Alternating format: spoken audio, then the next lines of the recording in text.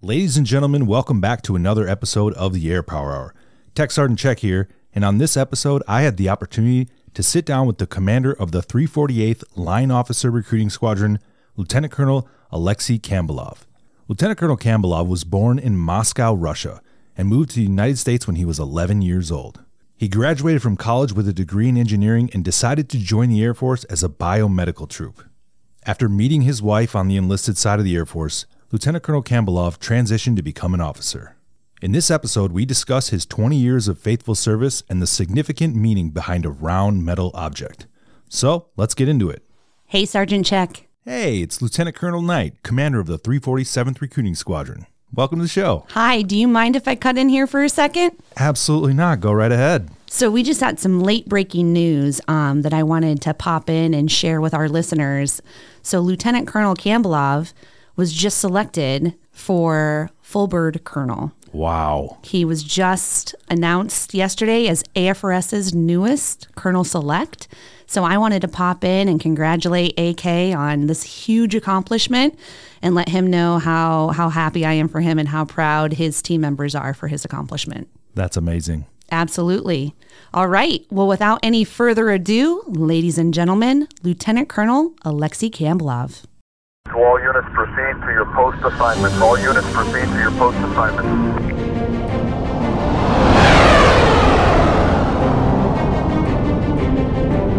Welcome to the Air Power Hour.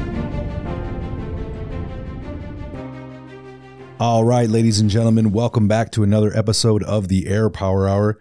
I'm the host, Tech Sergeant Check here, and today I am joined by Lt Colonel Alexei Kambalov. Lt Colonel Kambalov, welcome to the show.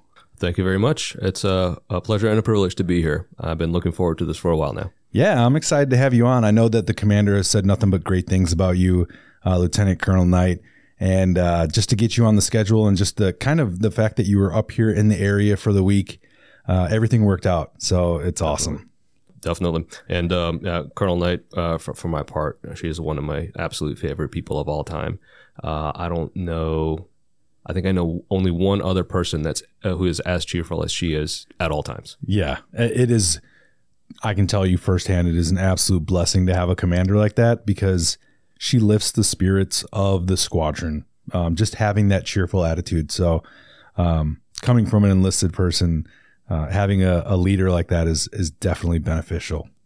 But anyways, we are here to sit down and listen to Lt Colonel Alexei Kambalov's story. So what I like to do is start out from the beginning. How long have you been serving in the Air Force? I just celebrated my 20th anniversary last November, so working on year number 21. Wow. Well, congratulations, 20 years. That is Thank amazing. It was over in an eye blink. Yeah. I can't believe it's been over 20 years already. It's really crazy to think about how quickly time goes when you're serving. Mm-hmm. You know, I know that deployments or basic training, one of the things I like to say is the days feel like weeks, but the weeks feel like days. And I almost kind of feel like that the latter portion of that feels like your Air Force career because the years just go by so fast. Mm-hmm. I do know what you mean about basic training because while I know it was 6 weeks long when I went through it, I know it was 6 weeks long and each day in it seemed like it would never end and you never had enough sleep and you always had people yelling at you and like, man, this sucks. When's it going to be over? But looking back on it now, I remember individual scenes, individual fragments, but I couldn't account for all 6 weeks. Yeah, absolutely. It just flew by. Yeah, that is wild how that happens. But you're so mentally like challenged and pinpointed and it's very, you're kind of just solely focused on just getting to the end. Mm-hmm. So I definitely understand where you're coming from. So with that being said, you hit 20 years. So 20 years ago, when did you decide that the Air Force was going to be your journey? Not until after I was already in the Air Force. Okay. And let me clarify that answer a little bit. I came to America from the Soviet Union at the time. So I was born in Moscow. My whole family came over. we settled in the New York area. I went to high school here in America. I went to college in North Carolina, got my master's degree, actually. Wow. I studied engineering, and I was getting in the last year of my master's degree program was when 9/11 happened. Okay. And I kind of caused me to pause and look around and really think about what is it that I'm going to be doing with my life. Yeah. And the track that I was on, the default sort of pathway was you're going to join some kind of engineering company, biomedical engineering. In case you're going to work for GE Healthcare, you're going to work for Siemens or a company like that. Yeah. Just designing devices and that'll be my life. And I couldn't really picture myself doing that and being fulfilled by it. Yeah. And then fortuitously, the Air Force ROTC detachment that was there on our campus sent out a message to all the engineering students saying, hey, why don't you come by and take the AFOQT, the Air Force Officer Qualification Test. That's the big test that determines whether or not you're well suited to being an officer in general and a specific kind of officer in particular, like a pilot or engineer, it's whatever. So kind of on a whim, I went and took the test and scored fairly well. Mm-hmm. And I couldn't go any further because I didn't have U.S. citizenship at the time. I was still a Russian citizen. But that planted the bug in my head saying Air Force might be that purpose that you're looking for, might be that direction that you're looking for. So when I graduated in the spring of 2002, I was already talking to an Air Force recruiter, and they confirmed what the ROTC instructors had told me, which is I can't be an officer because I don't have U.S. citizenship. Yeah. So I said, okay, well then I'll enlist in the Air Force. Wow. And I joined the Air Force. I became a 4A2, a biomedical equipment maintenance technician. Okay. BMET is what we call ourselves. And served for the first few years as a BMET. Later on, I got U.S. citizenship. I applied for OTS and became commissioned as an officer. But it wasn't until I was serving as a BMET that I realized, this is it. This is that direction. This is that meaning in my life that it kind of was lacking when I was just contemplating being a professional engineer for the rest of my life. Yeah. And that's when I realized I'm going to stay. That's awesome. So it was when you were an enlisted personnel. Correct. Nice. Now, did you enlist with the sole purpose of my goal is to become an officer, to get my citizenship and become an officer? No. And I was shaking my head, but I realized no one's going to be able to hear that. No. I knew that officer was on the horizon for me somewhere. I knew that in order to get there, I would have to have U.S. citizenship. Pretty much all the other boxes were checked by that point. But no, I definitely did not enlist for the purpose of becoming an officer. Nice. I enlisted and I purposefully chose that career field, which is one of the tougher career fields to qualify for. I also took the ASVAB, the Armed Services Vocational Aptitude Battery, the test that determines which enlisted career fields you qualify for. I pretty much qualified for all the fields out there, but I wanted to take the field that would leverage my engineering education. I was a biomedical engineer, so biomedical equipment maintenance translated very naturally from that. And I derived a great amount of job satisfaction and personal fulfillment from being a BMET. Yeah, for sure. So no, it wasn't just a stepping stone. Nice. And if things had been otherwise, I'd be a career BMET right now, and be happy doing it. Yeah, I mean that you got a little taste of what it's like to be in the United States Air Force, and finding that purpose is amazing. So that's awesome to hear. Where were you initially stationed when you became a biomed? I joined the Air Force in Nassau, Texas. I went to Lackland Air Force Base in San Antonio, Texas for basic training. Mm-hmm. Then I went to Shepherd Air Force Base a couple of hours north in Wichita Falls, Texas for my technical training, which is where I actually learned how to become a BMET. And let me tell you, 10 months as a pipeline student on Shepherd Air Force Base, that's that's the life. Yeah. In glorious Wichita Falls, Texas. I do look back on it fondly, but it was notorious for a reason. Yeah. Now sure. all medical training now is back in San Antonio, actually. So if anybody joins as a BMET now, they're going to spend their entire first year in the Air Force Nice. in San Antonio. And then I went right back to San Antonio for my first duty assignment because I was at Wilford Hall. Okay. Then Wilford Hall Medical Center on Lackland Air Force Base. It is since that building was shut down. Now it's now an ambulatory care center, part of the greater San Antonio Military Medical Center. Nice. So how was your first duty station as a biomed? How, what was your thought process going into it? You're brand new to the Air Force, and when you started out this journey, you said that it solidified you as this is what I want to do. How did it do that? Why did you solidify that feeling? So when I was in tech school, all the other BMETs were graduating my class. They were getting their orders, and some of them are one was going to Rhein-Main, Germany, which is it's an air base that has since been shut down. They're going to Japan. They're going to all these exciting places, and I thought, man, you lucky bums. How come I'm going back to Lackland and you guys are going to Germany and Hawaii and Japan? But Lackland was actually a blessing in disguise. It is what's known as, or at least it was, what's known as a MERC, Medical Equipment Repair Center. So it is the big hub that serves a number of the smaller nearby medical installations. Nice. So Lackland Wilford Hall had a huge BMET shop. I'm talking about dozens of BMETs. Yeah. Whereas some bases you go to might have 3. Wow. So the fact that I was able to serve with so many other BMETs, study under so many experienced BMETs, military and civilian, because a lot of them were civilian, previously military, retired, and stayed on as civilian BMETs there. I got to work on the full range of equipment that we had in the inventory at the time. Everything from sterilizers to infusion pumps to X-ray machines, basically all of the full range of medical equipment. So very enhancing in a professional sense, because right there in my first assignment, I was able to knock out a lot of the upgrade training. Yeah. I got exposure to everything.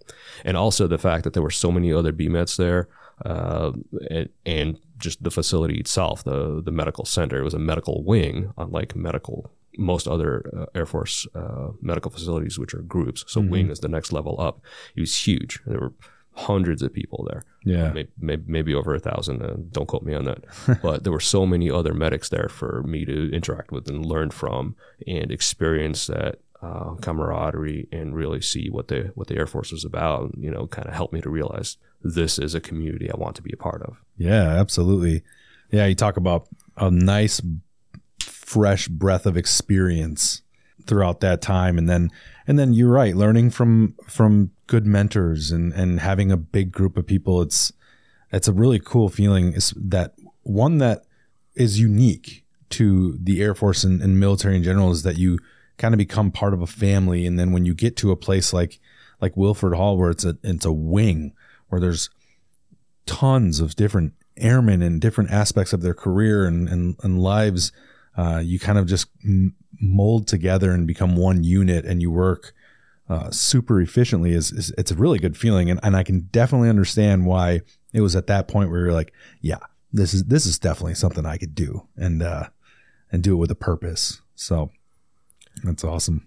One of the obstacles that we encounter sometimes is, people look at the military pay scales. They're all published, right? So yeah, you can look up the grade, the pay grade, the ranking of pick your rank, staff sergeant, and you know exactly how much that person earns every month.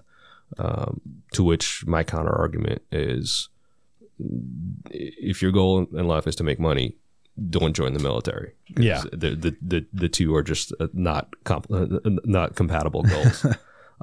You don't join the military because you want to make a ton of money and drive a fancy car and have a big house. You join the military because you want to be a part of that greater community. Yeah, you want to find that meaning. You want to be able to look in the mirror at the end of every day and say, I spent all day today doing something that mattered.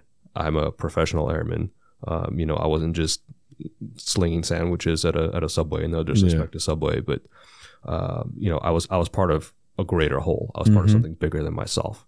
It's quite plainly, it gave me direction. It gave me meaning, direction which had been lacking. And it wasn't it wasn't the money. No, yeah. And when I was a recruiter, I would always sit down with my applicants or individuals that I'd be talking to that potentially could join, and I would say no disrespect to any other career fields out there, but as an example, if I walk into a store or a Subway and there are civilians there and I'm in uniform, who do you think, I would ask them, I say, who do you think they would thank for their service? The guy working behind the counter at serving them a sandwich, or the guy in the Air Force uniform?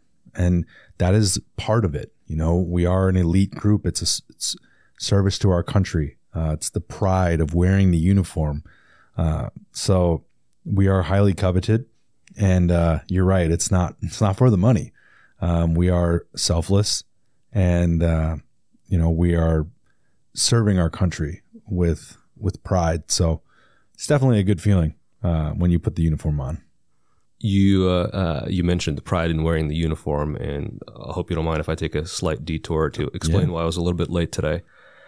I'm wearing, those who can't see us, I'm wearing my what's called service uniform, my blues, and if you remember the movie A Few Good Men, Tom Cruise's character says nobody likes the whites. Yeah. So there are some folks who are not fond of wearing the blues. It forces you to put your shoulders back, walk straight, keep your back straight. They're difficult to maintain. You got to iron them. You got to keep them clean. But man, the pride of being able to wear that uniform. And the reason I'm late today is I was picking up my rental car in Chicago, and there were two people at the Hertz rental counter, a young man and a young woman, and they asked me, "Are you in the Air Force?"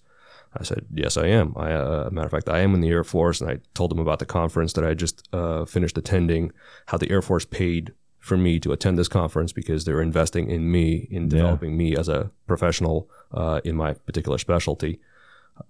And that, by the way, I said, we're hiring. And then I spent the next 45 minutes talking to them about the Air Force. That's awesome. Turns out, the man had previously applied with the Navy, but, it never went anywhere because I think he had some surgery on his shoulder. And the lady had taken an ASVAB pre-test, but she took it cold and she didn't do really well. And so that never went anywhere. And I talked to them, hey, you can prep for the ASVAB and you can, you can take it and you'd be surprised. You're probably going to do better. And the young man, I told him, hey, having surgery on your shoulder isn't necessarily disqualifying. Yeah. Don't let anybody tell you it's disqualifying. Let a doctor say that. Mm-hmm. So we had a fairly extensive conversation. So I apologize for being late, but I was doing my job as a recruiter. Yeah, exactly. No, we, here at the 347th Recruiting Squadron, we talk about 24/7, readiness. We are on the clock 24/7. We're always doing our job as recruiters, and it doesn't have to be during work hours, right? Mm-hmm. Because if you're out there and you're in uniform or you're just wearing an Air Force T-shirt, if somebody comes up and asks you, you take the time out and you speak with them, because I think that we're doing the civilians in this area a disservice if we don't share what we have to offer. So. No worries about being late. That's awesome to hear. That's part of the reason why I think this podcast is so valuable, is because it's demystifying the military. Yeah, we spent a really good portion of the last 2 decades kind of elevating the military, but I think maybe also alienating ourselves a little bit from the civilian population, and letting people know that we're not daywalkers who walk among them, but we're some other species or anything like that. We're not brainwashed robots. We're not soulless killers. The military is made up of everyday Americans, just like all the anybody you might pass on the street. Breaking that barrier, helping people to become familiar with us and see us interacting with them just like regular people. Who knew? Yeah, absolutely. Breaks down that barrier. Yeah, for sure. Yeah. And just hearing the stories of different airmen and guardians, because not two stories are alike. I've never had an individual who was born in Moscow and is now serving in the United States Air Force with 20 years of dedicated service. It's completely different. And who knows, there could be another individual out here that was born in Russia or born in another country who thought that, well, I can't join because I'm not a citizen. And, it's not possible. And they could hear this story and you could change someone's lives. So that's exactly what we're trying to do here at the Air Power Hour. And again, I'm just glad I could have you on.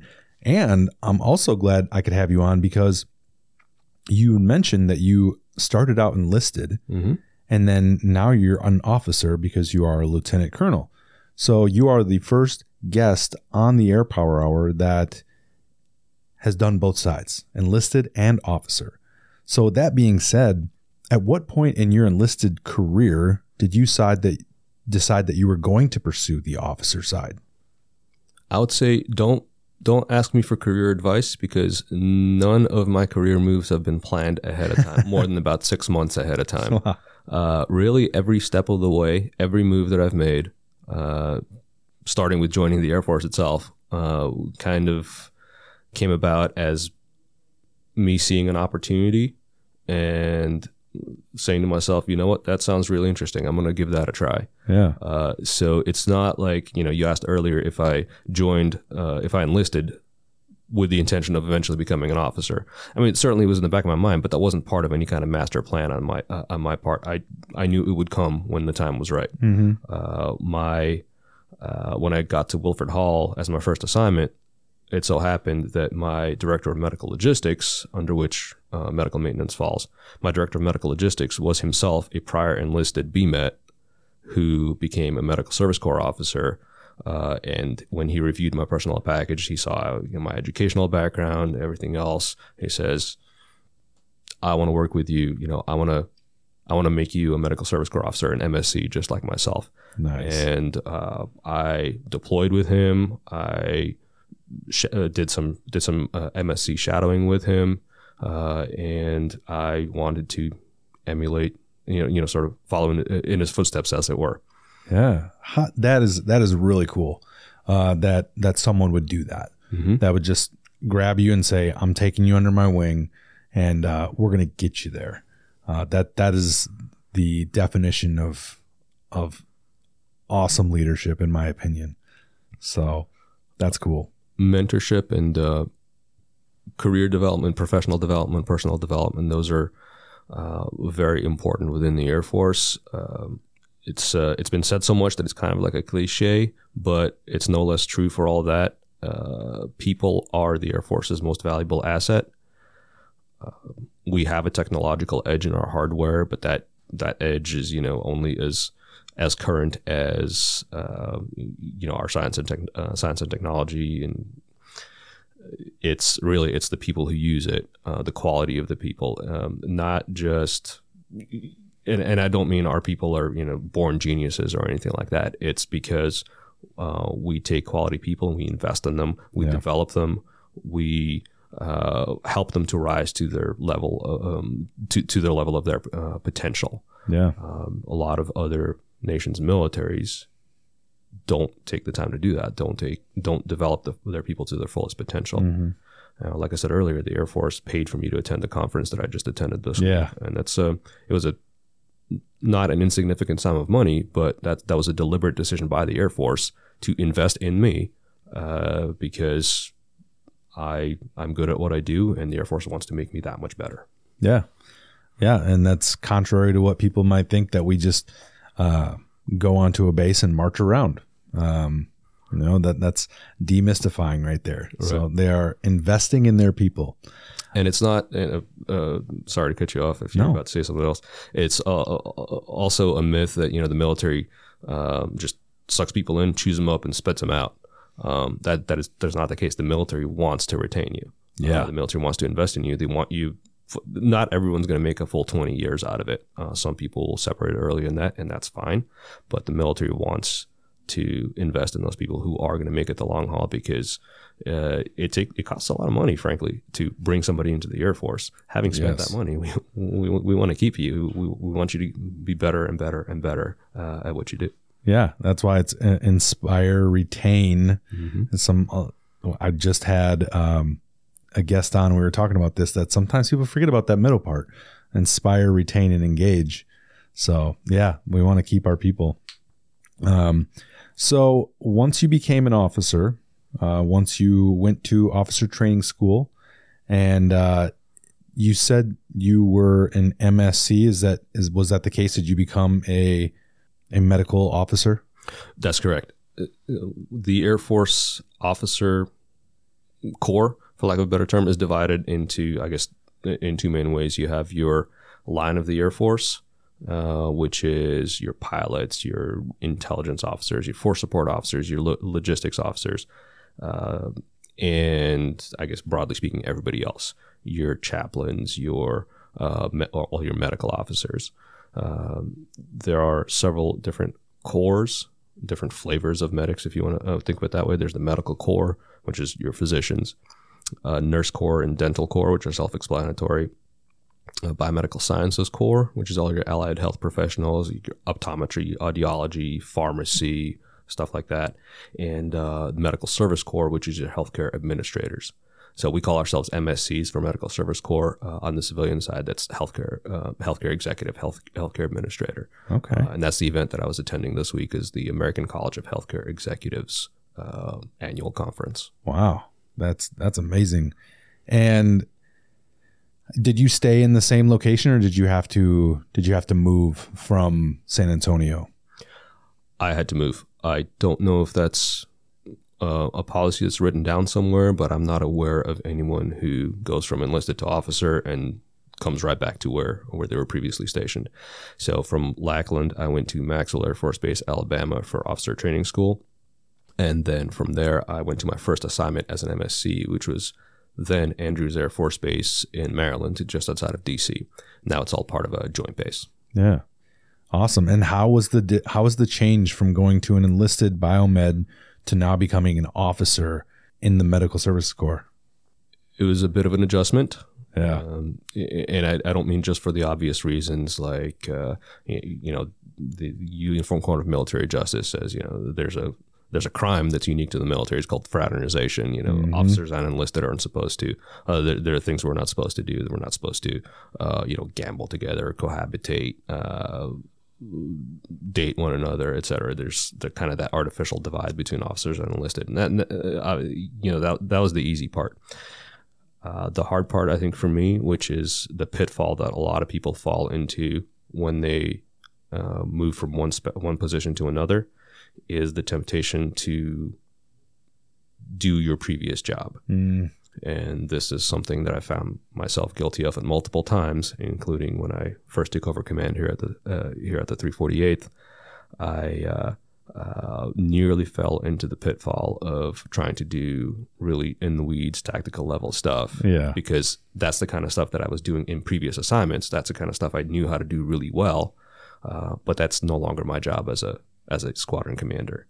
I got people for that. If you want, for lack of a better term. So when I first got to Andrews Air Force Base as a Medical Service Corps officer, my first rotation was within logistics, facility management specifically.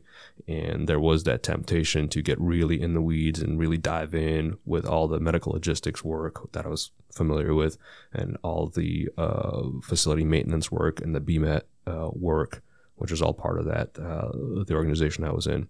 The temptation was for me to dive in and really get involved in that stuff, and until I realized that, no, that's not my job anymore. Yeah. My job is to be the officer in charge of all of it. I need to let the other airmen do their jobs and not hover over their shoulder and try to guide them with a 100-foot long screwdriver. I had a very hard challenge with that. Now, if the people that are listening don't understand, the Air Force has a promotion system to where, based off of whether it's time in service or testing or promotion boards, you go up in the ranks of the enlisted grades.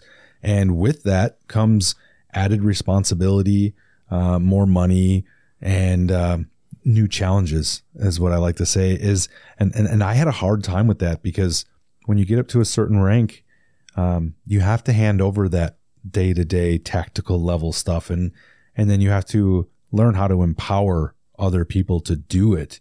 I had a really hard time because I was just like, oh, my way is, I'll just do it, and you have to be able to teach people how to do things, let them fail so they can learn, and trust, but verify.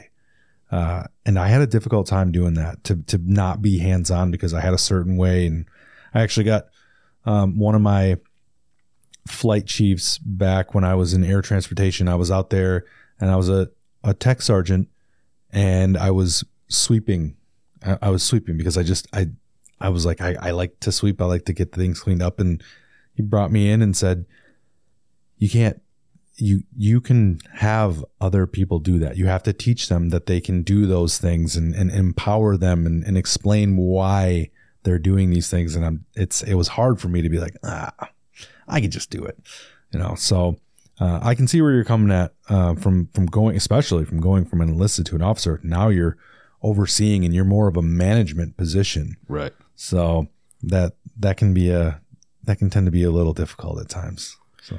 Well, I mean, we were talking about developing people earlier. That's part of letting people develop is providing them with the oversight, providing them with the resources and the guidance that they might need, but ultimately letting them do it on their own. Yep. Otherwise you're infantilizing them. If you're doing their job for them, they never develop into future leaders in their own right. Yeah. We had I had a guest on the podcast and they said that one of their pieces of advice was not to do everything, or her exact words were become replaceable. Mm-hmm.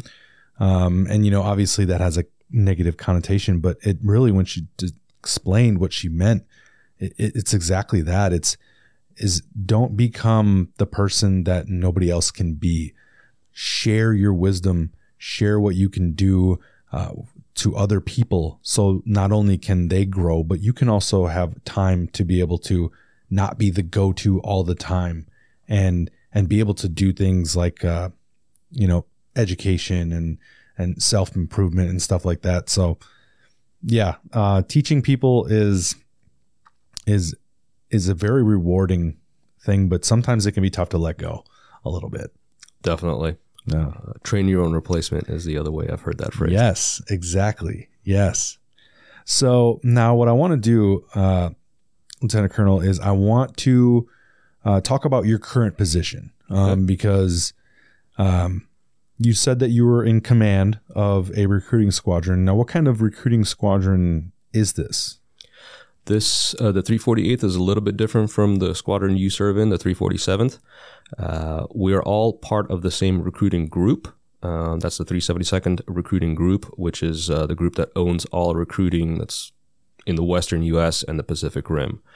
That area is subdivided into 8 zones, and there's an enlisted accessions recruiting squadron, like the 347th, that operates in each of those 8 zones. Mm-hmm. So that's 8 enlisted accession squadrons in the group. There's also a 9th one. It's the 348th, my unit, that operates in the entire zone covered by that group. So from Chicago to Hawaii, wow, and the Pacific Rim, from Seattle to Phoenix, and we recruit officers. So specifically, we do officer accessions. Okay. So does that includes all the corps that you were talking about, the medical corps? Is that the health profession side as well? Correct. There are 2 major missions that my squadron handles, and that's the LO mission, line officer. So what I talked about, the intelligence officers, force support personnelists, pilots, air battle managers, and the health professions, which is all those corps that are listed. Wow. We don't recruit chaplains, and we don't recruit lawyers. So JAGs, Judge Advocate General. We support various portions of that process, but that's not part of our mission per se. Wow. So you have a very large geographical area that one squadron is covering. How many people are a part of the 348th? I have about 85 people, give or take. The exact number goes up and down as people transfer in, transfer out, people retire, new ones come in. It's about 85 to 90 personnel, subdivided into a headquarters element, which is located just outside of Hill Air Force Base, Utah, and 8 recruiting flights. Okay. And those 8 flights more or less align with the 8 enlisted accession squadrons. Like the 347th is headquartered here in Oak Creek, Wisconsin. Just down the highway, I have my Bravo flight, my B flight, just outside of Chicago. And most of my other flights are more or less aligned with an enlisted accession squadron as well. Nice. But yeah, unlike what most people think of when they think of recruiting, they think of, the office in a strip mall or something like that, where you can go and walk in and see your recruiter. We, on officer sessions, we have very little walk-in traffic because all of our offices are hubs. We're located at, in 9 different places around the entire Western U.S. And some of those flights, they cover gigantic areas, tens of thousands of square miles. One of my flights, might cover 4 or 5 different states. Wow. So they don't get a ton of walk-in traffic at their office. A lot of it is virtual. Yeah. I know that as recruiters in a geographically separated unit and having our recruiting offices not here at the headquarters, that can be a challenging thing. I can only imagine the challenges that you face as a squadron commander for having flights that are so far apart. How do you manage those challenges as the leader? Salt Lake City Airport is a Delta hub, and my unit has a fairly large travel budget, what we call a TDY budget. And it's a whole lot of time spent in the air visiting my offices. For example, I was in Chicago the first part of this week attending my conference. I'm taking the opportunity to swing by the 347th today and you'd be here with you. Tomorrow, I'm going to be back in Naperville, just outside of Chicago, visiting with my Bravo flight team down there. And then skip a week. After that, I'm going to be traveling to Omaha, Nebraska to visit my Alpha flight, which is just outside of Offutt Air Force Base. Wow. Et cetera, et cetera. Yeah. So a lot of traveling then. Correct. I'm a Delta Sky Miles Platinum Medallion member at this point. Yeah. Wow. And now, do you have a family of your own? I do. I have a wife, Brandy, whom I met when I was at Shepherd. So we met in the Air Force. We were both attending medical tech training. I was studying to be a BMET. She was studying to be what's called a 4H, respiratory therapist. So that's when we first met. We were friends at Shepherd. And then we were both stationed at Lackland Air Force Base as our first assignment. That's when we started dating. And then we got married shortly before I crossed over, before I became a commissioned officer. That's awesome. And I have 3 boys. 3 boys. Wow. We're done at 3. Yeah, same here. Yeah, I have 2 girls and a boy, but I can imagine the house is pretty crazy with 3 boys. So they can be a handful, but they are the absolute joy of our lives. And that's what it's all about, right? They're the ones that are absolutely. They're the ones that are going to keep it going. That they're who I'm doing it all for. Yeah, for sure. So with the challenges of traveling a lot, how's the family handling that dad's not there? I mean, it's not great. We don't love it, but it's not like we don't have practice. In my previous assignments, I deployed a lot. Mm-hmm. I was in special operations for 7 years before coming to the squadron. Deployed roughly once a year. So, wow. 3 to 4 months out of the year. A lot of time spent away. It's not easy. Mm-hmm. And one of my least favorite memories, it's heartwarming but heartbreaking, is when I was leaving for one of my deployments, and my middle son was then our youngest, and he was about 2. And mom was driving us all to the airport so they could say goodbye. And, I had all my duffel bags. I'm heading off for deployment. And, it's all fun. We're going to the airport. Yay, it's exciting. And then as I was getting out of the car, at the curbside, I think it all sank in. And, like I said, he's 2. It sank in, and he just teared up and he goes, "Bye-bye, Daddy." And, oh gosh, man, it got me right in the heart. Yeah, that is, so I deployed a couple years ago, and I just had the 2 at the time, and it was very hard. And that was my first deployment with children. So it was difficult to be away. But knowing that we're serving like a higher purpose, and doing good, and just having the support of your family, it may not be great, but them being there, knowing, hey, home is here when you get home. That just makes everything worth it. So it is much better here if you only have to leave for a couple days at a time. And that's why I tell my wife too. I just got back from being out of town for a couple days, and I miss my kid dearly, but I was like, just remember, it's not a deployment. It's only a couple days. So, but I definitely understand. There's in my current position, there's a lot of back-to-back travel. Like I started my current travel cycle about mid-February, and I should be done around mid to late May. But every week or every other week, I'm going someplace different. It's rough. It's hard on the family. The only consolation is that Brandy's used to it, my wife, and she's got it. I mean, if anything, she's jealous that I get to travel so much. But she's had the time to form those coping mechanisms, and she can run the house. And thank God for her. Yeah, the spouses are the real MVPs. I will say that from experience. My wife Carla, it's so nice to be able to not necessarily leave. And leave them, but know that everything is taken care of when I'm gone. Definitely. It can help us stay in tune with what we're trying to do and accomplish while we're gone. So it's great.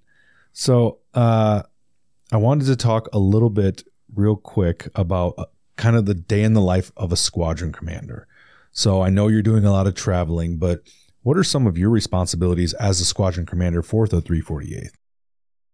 The way I put it to the members of my unit, and I've said this in more or less in the same words multiple times, and hopefully they believe me.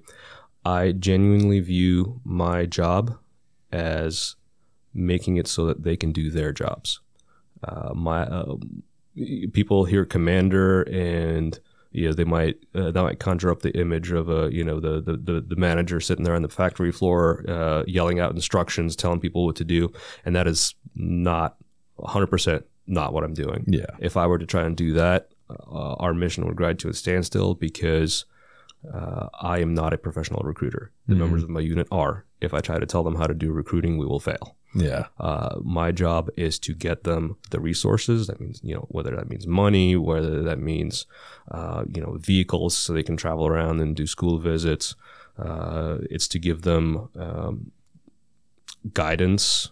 It's to advocate for them with higher headquarters. It's to give them the freedom of action so they can do the jobs that they already know how to do. I might give them strategic direction. I might say, what we need to focus our efforts in this direction or in this direction. Unlike in enlisted accessions, where your job is to bring people in for basic training. In officer accessions, we have 18 different gold programs. Wow! We at different times of the year, we have to focus our areas on different things, whether it's medical schools, it's nursing schools, it's dental schools. In the spring, obviously, you got all the college graduates getting ready to enter the workforce. That is one of the big pushes for line officer, because you got all those, I shouldn't say kids, but they're kids. Yeah. To me, I'm 44. All the kids getting ready to graduate college and figuring out what they're going to do with their lives. Kind of like, kids graduating high school. Yeah. Wow. 18 gold programs. Right. And that's not, for the listeners, that is not gold like the stuff you find in the ground. That is stuff that measures if a squadron is making the goal that the Air Force Recruiting Service has given to them. So that's 18 different programs. Right. So, wow. We, in any given year, it's on an annual cycle. In any given year, we might be responsible for recruiting this many doctors and this many nurses and this many pilots, et cetera. Jeez. So those are individual goals. Thank you for that clarification. Yeah, no. But to address to finish answering your question, day in the life of a squadron commander, there's no one day that's exactly like any other day. This week I'm in Chicago attending a conference. Next week I'm going to be in my headquarters, and all of the flight chiefs are coming in from their locations. They're going to be at our headquarters. We're conducting what's called a leadership engagement meeting, an LEM. So all the flight chiefs are going to be talking about flight chief stuff. Yeah. And their supervisor, our production superintendent, has the lead on that one. I'll just be in the corner looking pretty. Of course, there's a daily barrage of emails. Of course. And one of the first leadership lessons that I had to learn was not to confuse answering emails with doing my job. Yeah. Emails is what I do after I'm done doing my job. My job is to be the advocate for the members, for the Dragon Slayers, the members of the 348th Recruiting Squadron.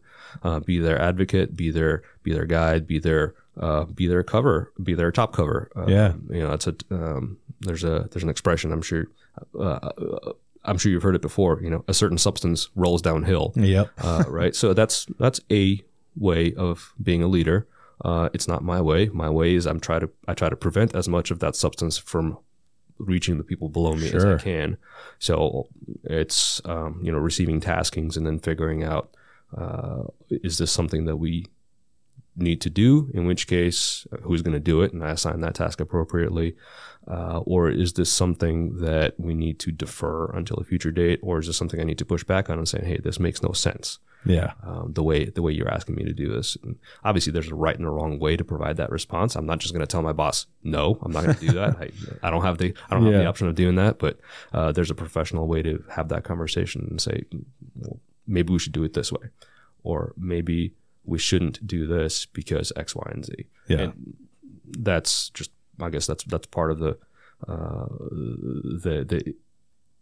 hard to quantify process that brought me to where I am. But it's picking up the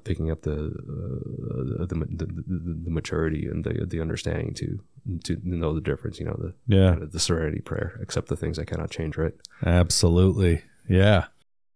That's awesome.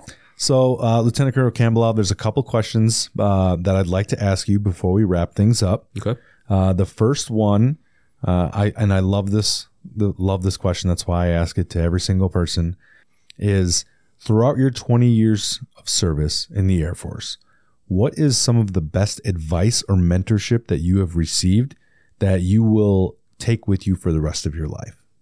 There's so much good stuff, but if I had to pick one, it is this, and that is a piece of advice that I got from an Army officer with whom I served in a joint unit that I was previously assigned at. He call him Joe, just for clarity. So Joe had just attended the retirement ceremony of one of his Army buddies. And there's an Army buddy who had been there and done that. He deployed 1,000 times. He'd been in combat, the whole thing. Gave his life, figuratively speaking, to the Army. And there was virtually nobody at his retirement. The only people who were at his retirement were his other colleagues. Wow. He was divorced from his wife. He was estranged from his children. And what Joe told me after that, he described the situation to me, and he said, it doesn't matter how much you love the Army. He was talking about the Army, but you can insert Air Force if you will. It doesn't matter how much you love the Army. The Army does not love you back. Sooner or later, she will dump you, and she will find somebody younger. And when that day comes, the only people that are going to be there for you are your family. Yeah. And I don't mean that in a negative way, like the Air Force is, like I said, it's not that the Air Force is going to chew you up and spit you out, but our time in uniform is limited of necessity. Yep. There will come a day when we will separate or retire. And when that day comes, our family has to be there for us. So the piece of advice I would say is dedicate yourself to the mission, but don't give your life to the mission. We talked about the importance of the spouses and family support earlier in this podcast. You got to invest in your family because they need to be there for you. Yeah. When your time in the Air Force is done. Couldn't agree more. Yeah, that's great. The last question I have for you, sir, is do a little role playing here. I am a brand new airman. I just walked through the gateway of Lackland Air Force Base, got my airman's coin, and I'm ready to go, ready to start my journey. If I had the opportunity to sit down with Lt Colonel Kambalov, what kind of advice would you have for that brand new airman? Well, first thing I'd say is congratulations. The second thing I'd say is I walked through the same gateway 20 years ago, back when it was hard. And the third thing I'd say is keep your eyes open for opportunities, because I've been in the Air Force for 20 years. I don't know half the opportunities that are out there. I said earlier, I didn't plan my career. Every move that I've made has been because an opportunity presented itself. Very frequently it was something I didn't even know existed before. Take my current assignment, for example. I knew recruiting existed as a function within the Air Force. Yeah. But I had no idea how it was organized. Less so did I have any idea that recruiting Squadron Command was an opportunity that was out there for me, until that opportunity presented itself, and I said, absolutely, I want to give that a try. That sounds awesome. And every other career move I've made, in the 20 years prior. So keep your eyes open, love your job, grow where you're planted, but don't, every now and again, look up and look around and see what opportunities are presenting themselves. And if something sounds great, try. Worst they'll tell you is no, right? Yeah. But you don't want to find yourself at the end of a 20-year career and realize, man, I wish I'd done X. If I'd known then what I know now, right? Yeah, absolutely. That is awesome advice. And this has been absolutely wonderful, Lieutenant Colonel Kambalov. I'm super happy that I had the opportunity to catch you in your very, very busy schedule. I feel honored that you took the time out of your schedule to come up here to sit down and talk. And I think that the listeners will appreciate hearing your story. So again, I thank you very much for coming on. Oh, geez, Sergeant Check, man, you're making me blush. No, this is absolutely a pleasure and a privilege to do it. I thank you for creating this platform. Thank you for giving me the opportunity to talk about myself, my favorite topic, and hopefully to help demystify the Air Force a little bit.